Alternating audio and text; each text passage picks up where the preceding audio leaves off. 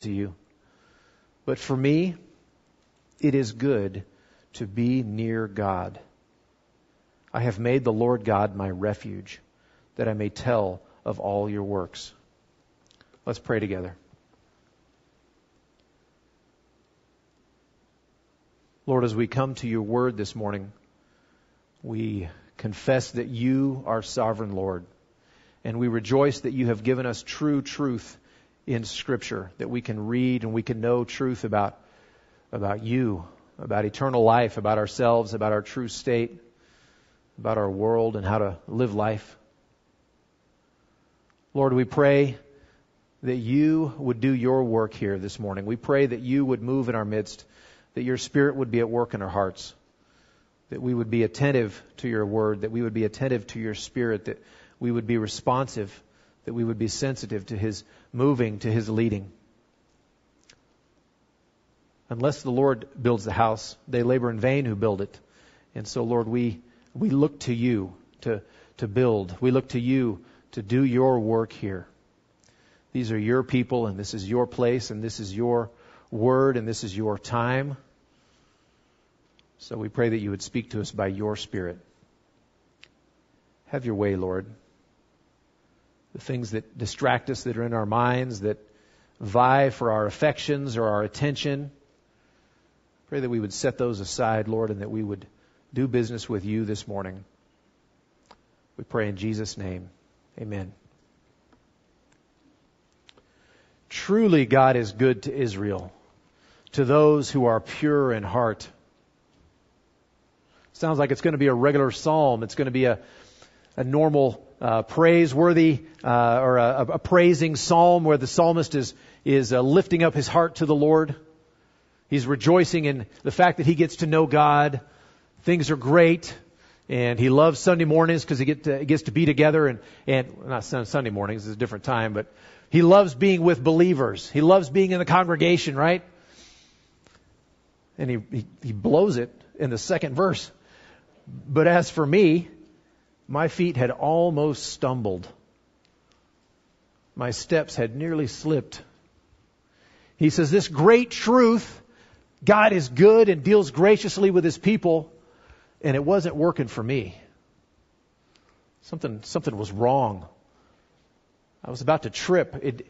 There was something lacking. There was something missing. And what was it? And so this morning as we look at our psalm, I want us to talk about what that problem is. And we often hear the question, okay, Christian, if God is good and he's all powerful, then why do bad things happen to good people?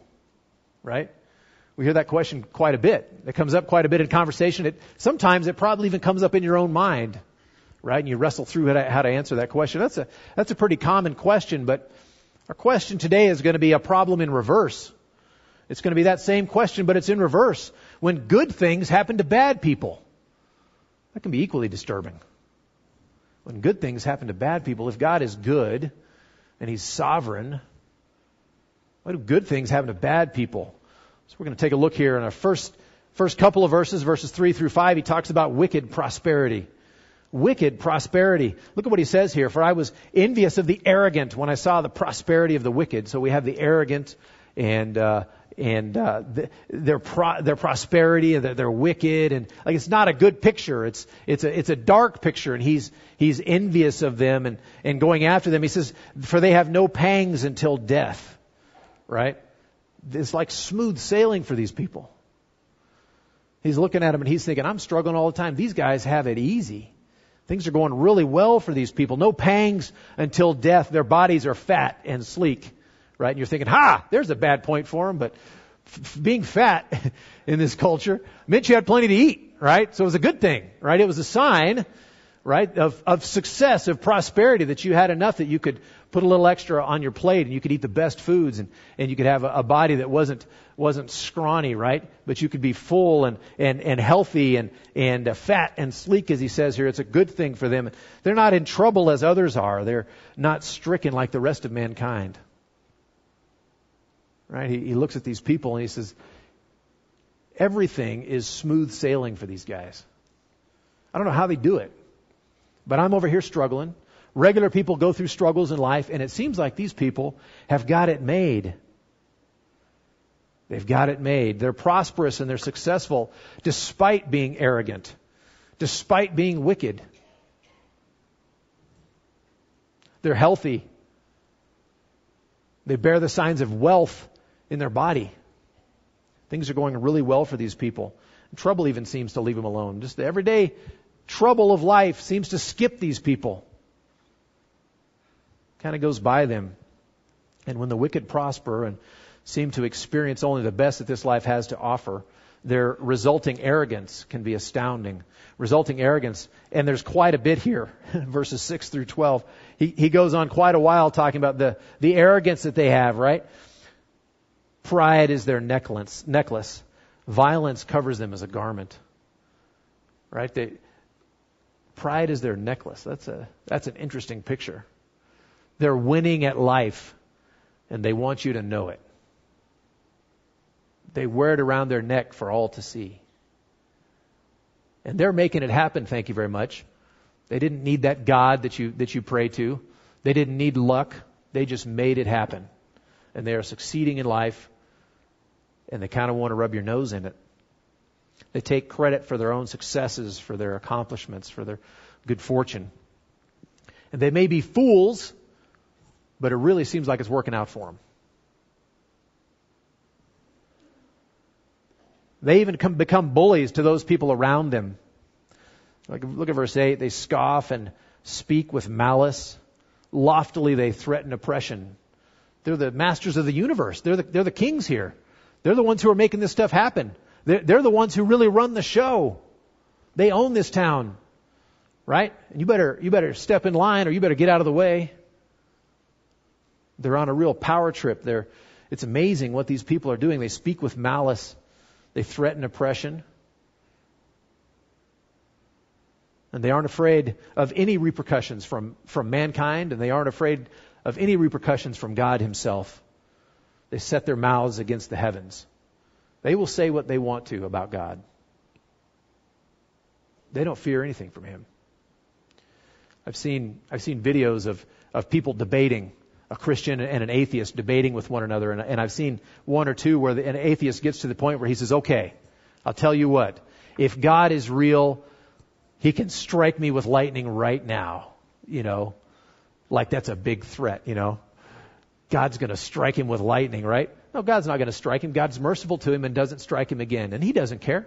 He thinks that is another sign that God isn't paying attention, or there is no God. He didn't strike me, right? They're arrogant. I love the turn of phrase there when he says their tongues strut through the earth. I wonder what that looks like. I got a picture in my mind, but it's funny, right? And that's the way they are. That's the way these people are. They have the world by the tail. They have the world by the tail. I think the worst part of it is not those things. The worst is found in verses 10 and 11. Therefore, his people, God's people, therefore his people turn back to them and find no fault. Even believers are tripped up in this. Even believers look and they see and they say, man, they're really making it happen. It's really going well for them. They must be on to something. Maybe I can learn from them. His people turn back to them and find no fault in them, and they say, how can God know? Is there knowledge in the Most High? And this is the real dark part of this issue, is the doubt that is put in Asaph's mind and the doubt that is put in other believers' minds as they think about, there is a holy God. He's all powerful, and yet these people are ruling the day. These people are making it happen. I wonder what's up. I wonder if I misunderstand something. Maybe God really doesn't care all that much about our personal ethics. Maybe he doesn't really care all that much about how we do business. Or maybe he's not concerned about those sort of things, because look at these people. They're really making it happen.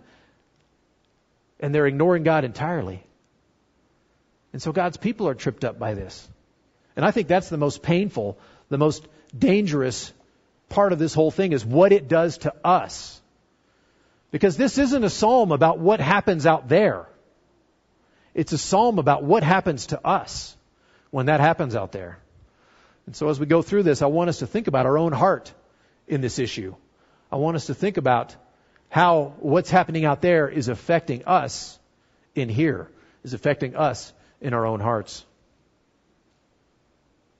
Asaph's faith was being weakened, and God's people's faith was being weakened at the same time. God somehow becomes less in their minds because these people succeed against God. How can that be? The prosperity of the wicked and the arrogance before God that results doesn't happen in a vacuum. In fact, God's children can begin to be lured in to a similar lifestyle because of their own unmet desire. Point C is unmet desire. And that's not out there. That's in here. That's what we have. Unmet desire. Look at 13 through 15. This is his response as he's observed this situation. He's thought about it. Right? He's kind of mulled it over in his mind. And look at 13, 14, and 15. All in vain have I kept my heart clean. Why do I fight so much to try and obey God? And look at these guys and their success. Apparently my fight is in vain. All in vain I have kept my heart clean and washed my hands in innocence. For all the day long I have been stricken and rebuked every morning. These are thoughts of betrayal of God's kingdom. These are treasonous type thoughts. And they're real thoughts that he's really having. He's really wondering whether it has been all worth it. Why do I go to church every Sunday? Why do I even take the time? Why do I bother? And the Bible study I go to doesn't seem to be helping. My next door neighbor is doing better in life than I am. He does none of that stuff. All in vain have I kept my heart clean. As believers, we face hardships just like everybody else around us does. And actually on top of that, we also face certain kinds of pain and suffering that are unique to the children of God. Did you know that? That we've actually been singled out and selected for additional pain and suffering. I'm not sure you knew that when you signed up, when you walked the aisle, or when you prayed to receive Christ, or when you responded to the altar call. I didn't know that, had no idea. And yet no one else suffers conviction of sin like believers do. Everyone has a conscience. I shouldn't have done that. Everyone has a conscience. But only Christians have the Holy Spirit of God dwelling within them in the most vulnerable place, convicting of sin. So that pain that you experience when you've sinned and God really puts his finger on it is unique to the believer. Unbelievers are not the ones who are called heirs with Christ, but nor are they, like Christians, called to suffer with him in order that we may also be glorified with him. Called to suffer with him so that we can be glorified with him. That's what we signed up for. We didn't know it, probably. That probably wasn't part of the pitch, the evangelism, when the guy was sharing the four spiritual laws or whatever. This is the fifth spiritual law. By the way, you're signing up for pain and suffering so that you can be glorified with Christ. And we didn't know that, right? They left that part out, right? So believers have a special relationship with pain that is unique to us because of the work that God is doing in us. It's a unique thing. And the psalmist was so beaten down by these apparent injustices that he was thinking some pretty dangerous thoughts. He started to lower God in his estimation. And they would have gotten him in trouble had he said them out loud. Treasonous thoughts, right? He says, if I had said, I will speak thus, I would have betrayed the generation of your children. I know I shouldn't talk like, I know I shouldn't think this, and I certainly shouldn't say it. But when I thought how to understand, it seemed to me a wearisome task until I went into the sanctuary of God. Then I discerned their end. It was in the sanctuary of God that the psalmist finally came to his senses. When he thought about the truth and reality of who God is, all of this problem started to make sense to him. No longer was he envious of the wicked and their successes despite thumbing their noses toward God. Instead, he began to think about the destiny of the wicked, or the wicked's end. And you English teachers are cringing in your seat, but that's point number 2, the wicked's end. Let's look at their present destruction. Their present destruction. So the wicked's end. What is the wicked's end? What's their end? Where are they headed? What's their destiny? What will become of them? Well, first of all, present destruction. Look at verses 18 and 19. This is where it gets very interesting. Truly, you set them in slippery places. You make them fall to ruin. How they are destroyed in a moment, swept away utterly by terrors. The wicked may feel secure, and they may appear to us to be secure where they are, because nothing bad has happened to them in the past. But the truth of the matter is that they are on a slippery path, and it's fraught with peril. The picture in my mind is of someone hiking in icy, rocky, windy weather on the mountains, high up, just about to slip. Just about to slip, right on the edge, but they feel comfortable. It's like a kid running up to the edge and looking over a cliff. Oh, and the parents are freaking out because they're just about to die, right? And that's the situation. They're standing on the edge, and they don't even know it. These people, they're actually on slippery places.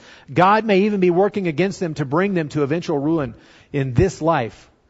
They may be firmly rooted. They may be doing very well. Things may be going perfectly for them and have gone perfectly for them up to this point. There's no guarantee that will continue. God may actually be working directly against them to set them up for destruction, even in this life. Their position is a frightening one. And though they feel secure, they're actually entirely insecure. And they could fall at any second. You feel that? At any second. They're right on the edge. Right on the edge. And they don't even know it.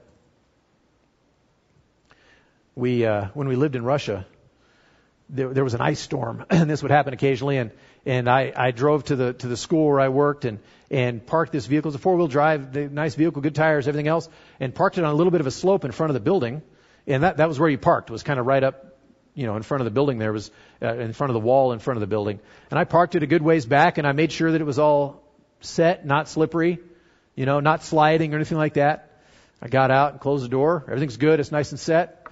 Go inside. Half an hour later, someone comes in and says, "Brendan, can you move your truck away from the wall? It's parked right against the wall. What are you doing that?" It had slid down, and it was resting right against the wall. Right? I'm just glad no one was in the way when that happened, because it was a sidewalk. And I thought, I didn't park there. I parked it where it was secure. Right? It felt good. Felt just fine. Wasn't slipping. I was watching. It wasn't moving. It wasn't going anywhere. And then it started moving. And then it slammed into the building. And that's how these guys are in their life right now. It's not moving right now. Things aren't going downhill yet. Looks just fine. Give it time. Give it time, and they'll be slammed up against the building also. Even when it may seem like some people are impervious to disaster despite their opposition to God, they often meet destruction in this present life. And even if they don't meet destruction in this present life, they still have to face a certain future judgment. A certain future judgment. Verse 20. I love the way he worded this. Like a dream when one awakes, O Lord. When you rouse yourself, you despise them as phantoms. It's almost like the Lord's sleeping right now. He's not, but he's not really active. And when he becomes active, there's a certain judgment. We look at it now, and we think that person really deserves to get what's coming to him. But God is merciful. And he's withholding that judgment. And he's withholding that judgment. And he's withholding that judgment. That this person might have opportunity to repent. That this person might have opportunity to turn towards God.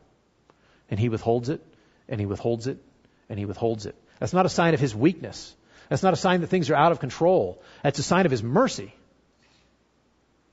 That he loves that much, that he would allow this to continue mercifully until the time when he will bring judgment. They will answer before God. Their life will become like a dream when one awakes.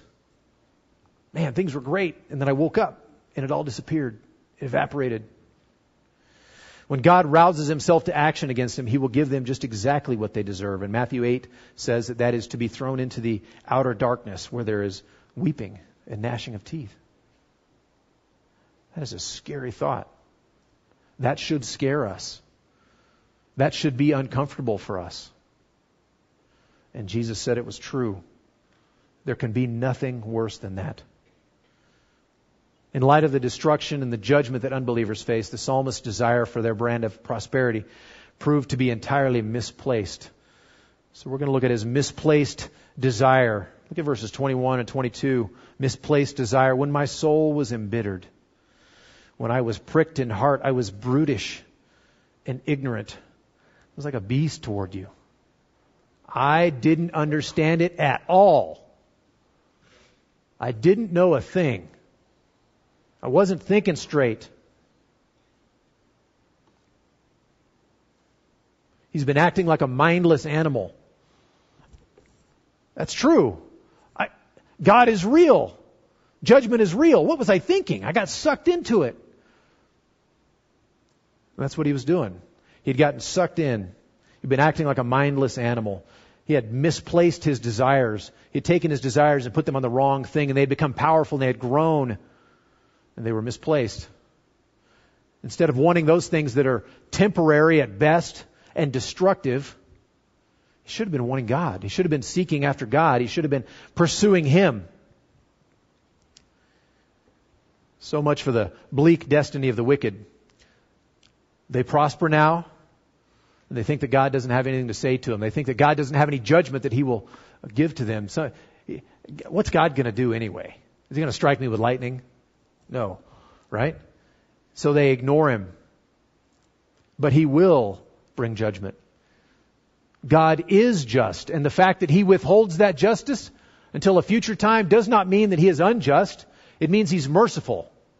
And then there will come a time when He will execute that justice. And in clear contrast to that, looking at the wicked's end, let's look at the believer's end. The believer's end, and this is how he finishes it out. Look at the believer's end. First of all, present help. Present help. Nevertheless, I am continually with you. You hold my right hand. You guide me with your counsel. Nevertheless, I am continually with you. We get to be in God's presence. This is the end. This is the destiny of the believer, to be in God's presence. Nevertheless, I am with you. Almost always in Scripture it says God is with us. And He turns it around here. I am with God. I'm allowed into His presence. I get to be with Him. I get to enjoy Him. God even holds my hand. He holds my hand in the midst of these difficult times. I get to be in His presence. He holds my hand and takes care of me. And He guides me. And He counsels me. You hold my right hand. You guide me with your counsel. Believers don't have to face the difficulties of this life without aid. God gives His children very present help with His presence, His comfort, and His guidance. More than that, though, there's future glory. Future glory. Look at the second half of 24 there. And afterward, when all this is done, when I have gotten to be with you and you've held my hand through life and you've guided me, you've counseled me in life, when all that is done afterward, 24, the second half, you will receive me to glory. Help in this life and future glory. We're starting to see a picture here. We're starting to see a strong, sharp contrast between the end of the wicked and the end of the believer. Present help through all of these difficulties. It doesn't say God removes the difficulties. I pointed out a couple of instances where actually the trouble, the pain, the suffering is intensified because you are a believer. But God is right there with you, holding your hand, giving you counsel, comforting you with His presence. And then in the future, Glory. Glory with Him when the pain of this life, when the loss, when the suffering, when the hurt, when the weakness, the frailty of body, the people turning on you, any disaster that might happen to you, when that's all done and you're comforted perfectly in His presence. That's what He offers. That's the end of the believer, future glory. The fact is, God's help isn't temporary and it's not fleeting. It's eternal. It starts now and it continues forever. The fact is that the believer is not on a slippery path from which we might slip at any second and go over the cliff. We're in a firm place, in a secure place, in the here and now and in the future. This is the position God has put us in. This is the end of the believer. And though Christians will see trouble and pain in this life, we have God's comfort and we have God's guidance in the present and His eternal comfort when we pass on. What an amazing position we find ourselves in. Amazing position. And it puts this whole problem in a whole new light. We can think about it in a very different way. Christians are the beneficiaries of God's incomparable present and future help. And the reality of that truth leads the believer past their misplaced desires to one desire. One desire. And that desire is holy and true.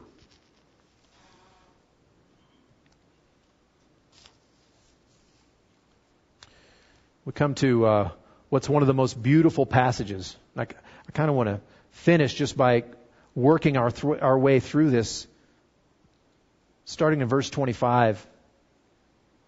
How do we deal with this? How do we understand? Whom have I in heaven but you?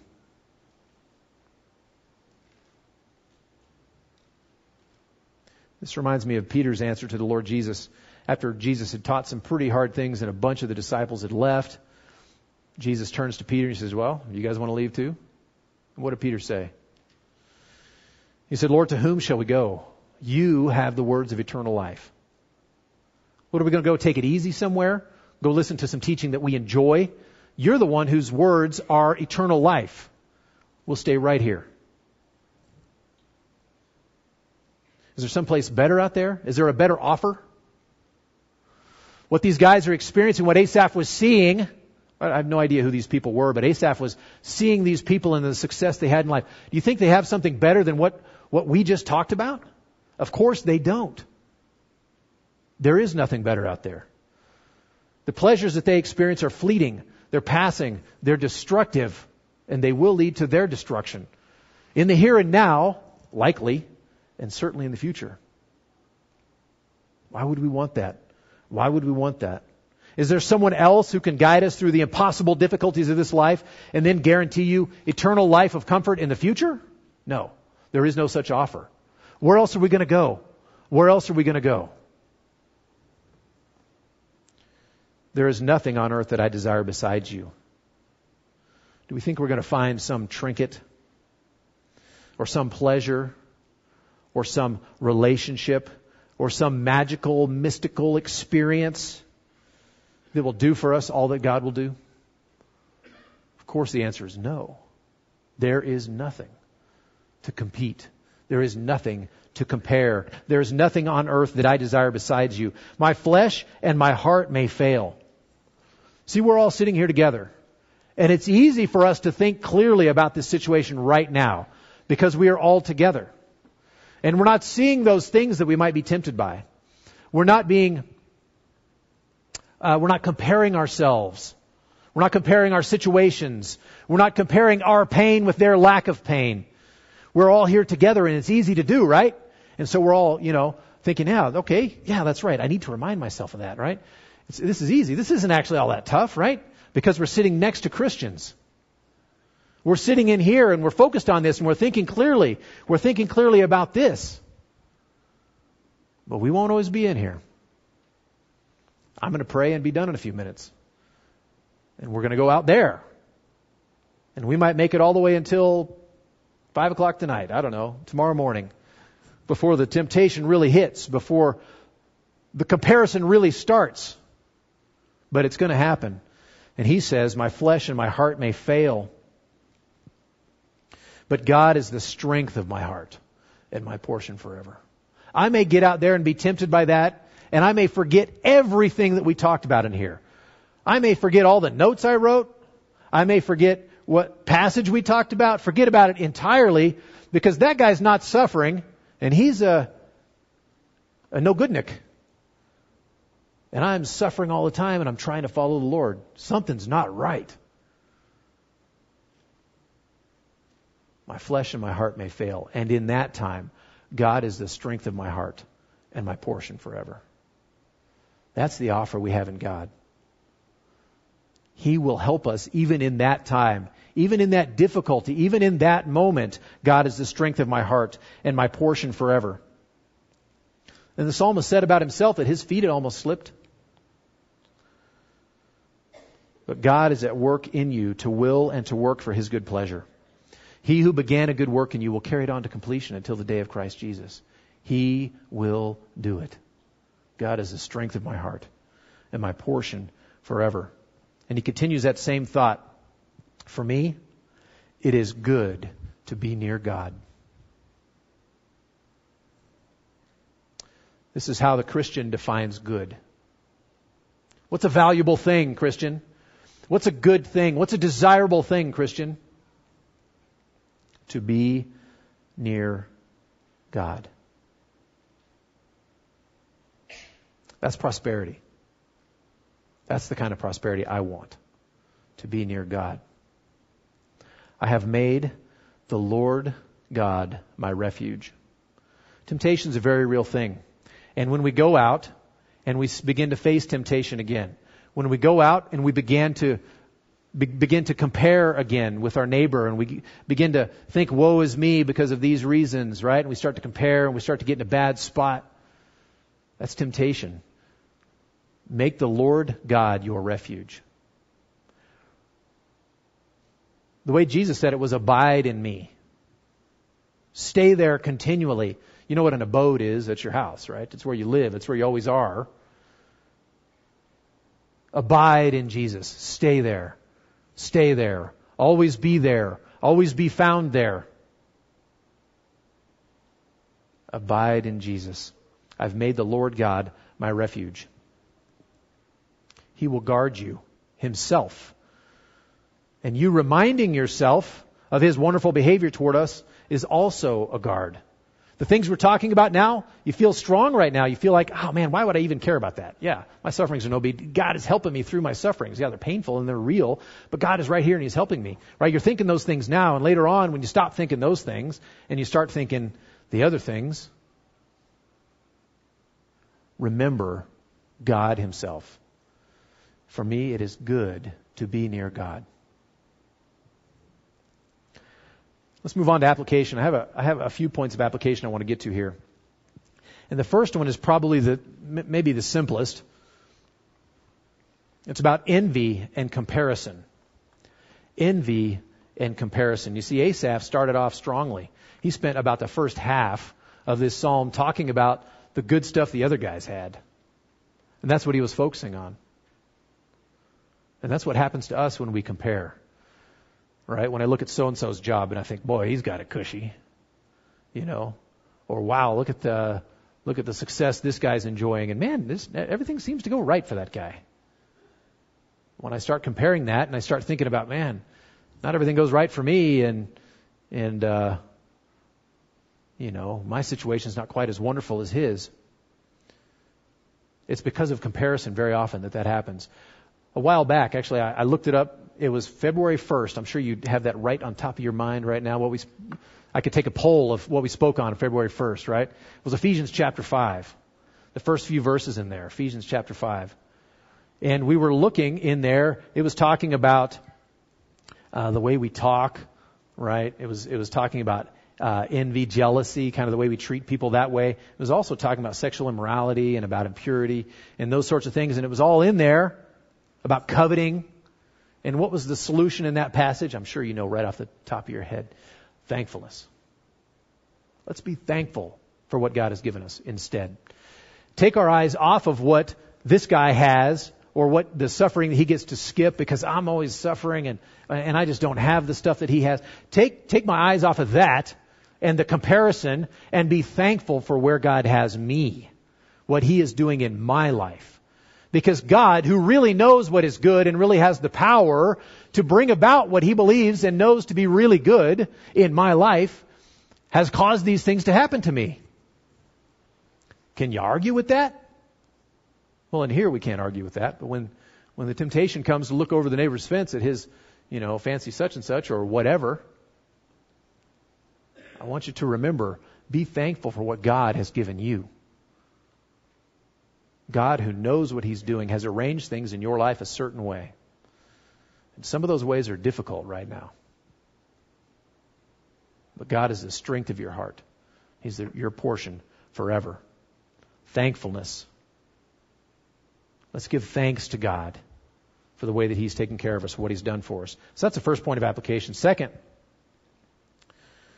some of you are looking around, hopefully not around like right here, and seeing these other people who are wicked and succeeding, magnificently in life. If they're in here, let me know, because I'd like to have that conversation. But I hope they're not in here. But you're looking around and you're seeing in life people who in no way honor God, and yet you see that they have certain things that you'd like to have, or they get to skip that suffering and you wish you knew how they did that. Because that would sure be nice. It would sure be nice to avoid the pain. Money. Maybe they've got the money that you would like, or a spouse, or children. Maybe they've got the respect of others. Maybe they've got a nice house or a successful business or whatever. And in moments of weakness, if you're honest with yourself, you begin to doubt really the goodness of God, because, why isn't God giving me that good stuff? For some of you, life just really stinks right now and is very hard. That's a reality. You look around and you see the ease with which other people live, even people who don't love Jesus at all. And you struggle with that, and that weighs. And you wonder why that ease can't be yours also. Some of you just want it better. You're not really envious of sinners or anyone in particular. You just have a general discontentment with the way things are in your life. There's something lacking. There's just something missing. Why can't things be easier for you? Why do you have to go through such difficulty? Why do you have to wander through that all the time? Why can't you just have just a little more success in your life? Or maybe even just find reliable work. That would be great. Why can't you find a good spouse? Or why can't you have children maybe? You're disappointed with life because the ideal in your head is better, you think, than the reality that God has given you. That ideal that you have in your head, you think is better than the reality that God has given you. Some of us are stuck in those various places. How do we deal with that? Well, I have a couple of answers from this passage. The first answer is for the Christian who's going through those things, struggling through those. Let me invite you into the sanctuary of God so that you might discern what is true and of utmost importance. Christian, you are continually in God's presence. That's huge. He holds your hand throughout life.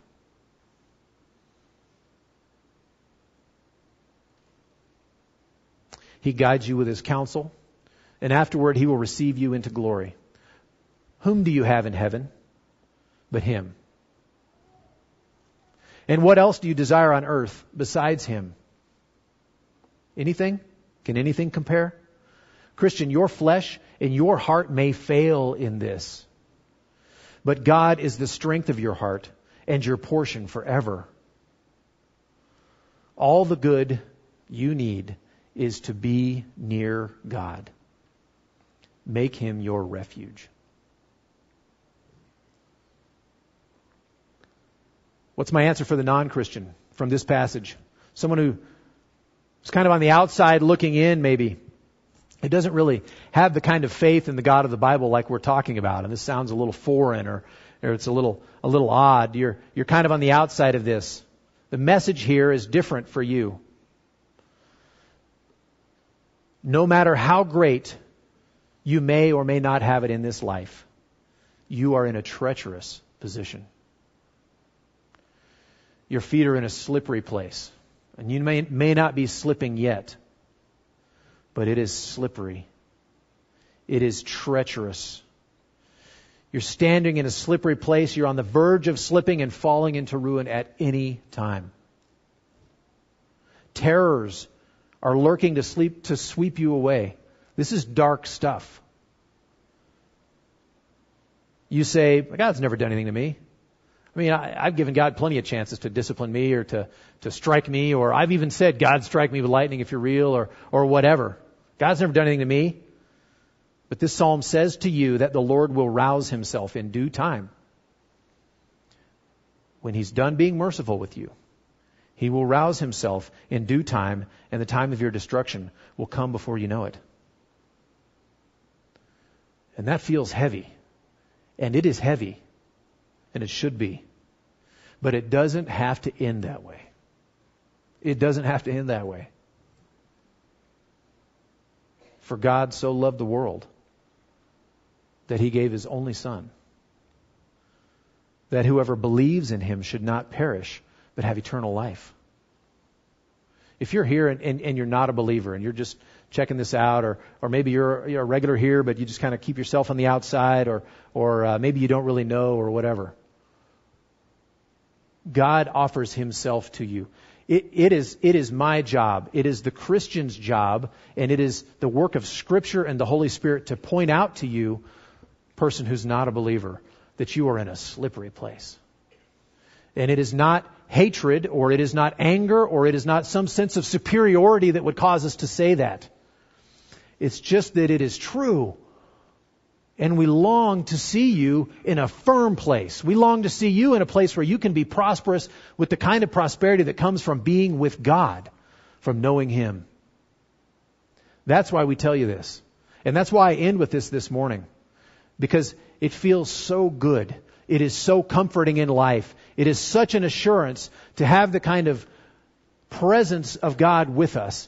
The guidance, the comfort, him holding our hand in the future that he's taking us to. And it is such a sharp contrast with the slippery, dangerous, treacherous, dark, destructive path. Any second you could be there.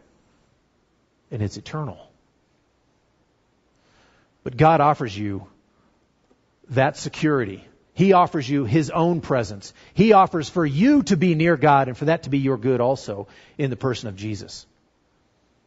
And so that's why I want to give you this opportunity, sitting right where you are, as I'm closing in prayer. I want you to talk to the Lord. And I want you to just confess that you are on that slippery place and you don't want to be. You want God as your good instead. Your sin is a big debt that you owe. The penalty is huge, and God sent Jesus to pay for it. And if you will accept his payment of that, if you will trust in him, turn from your sin and toward God, he will save you, and that goodness of God will be yours. That presence of God will be yours. That firm place that we find ourselves in, that protection, that comfort, that joy can be yours. And so even as I close in prayer right now, if you're sitting out there and that's you and you don't know Jesus, this is your opportunity to get to know him. This is your opportunity to put your feet on a firm place. Let's pray.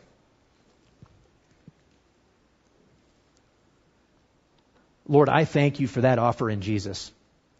I thank you that you have made known to me and now to us the slippery place.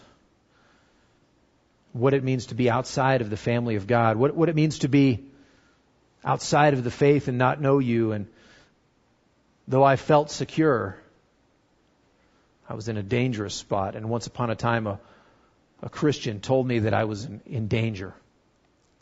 I thank you for that Christian. Lord, this morning, as there are probably some here who don't know you, who are on the outside, who are on that slippery place, and they think, yeah, but I've got good cleats, or no, it's not really slippery. Look, my feet are firm, or whatever. Lord, I pray that you would bring conviction by your Holy Spirit, and that you would convict them concerning judgment to come. That they would see that there is an offer in Jesus for salvation. a way to be made right, a way to be made whole, a way to be made secure in Christ, that they could have you as their good. I pray, Lord, that you would draw those people even this morning to yourself. I pray that you would do so even right now, that they would trust in you. Lord, we long to see our dear ones come to know you in that way, and so I pray, Lord, that you would do that. Lord, we trust you and we thank you and we praise you that even though we may suffer in this life, and we will, and even though there is pain in this life, that we have you to comfort and to guide and to hold our hands through all of that. We praise you and we thank you. In Jesus' name, amen.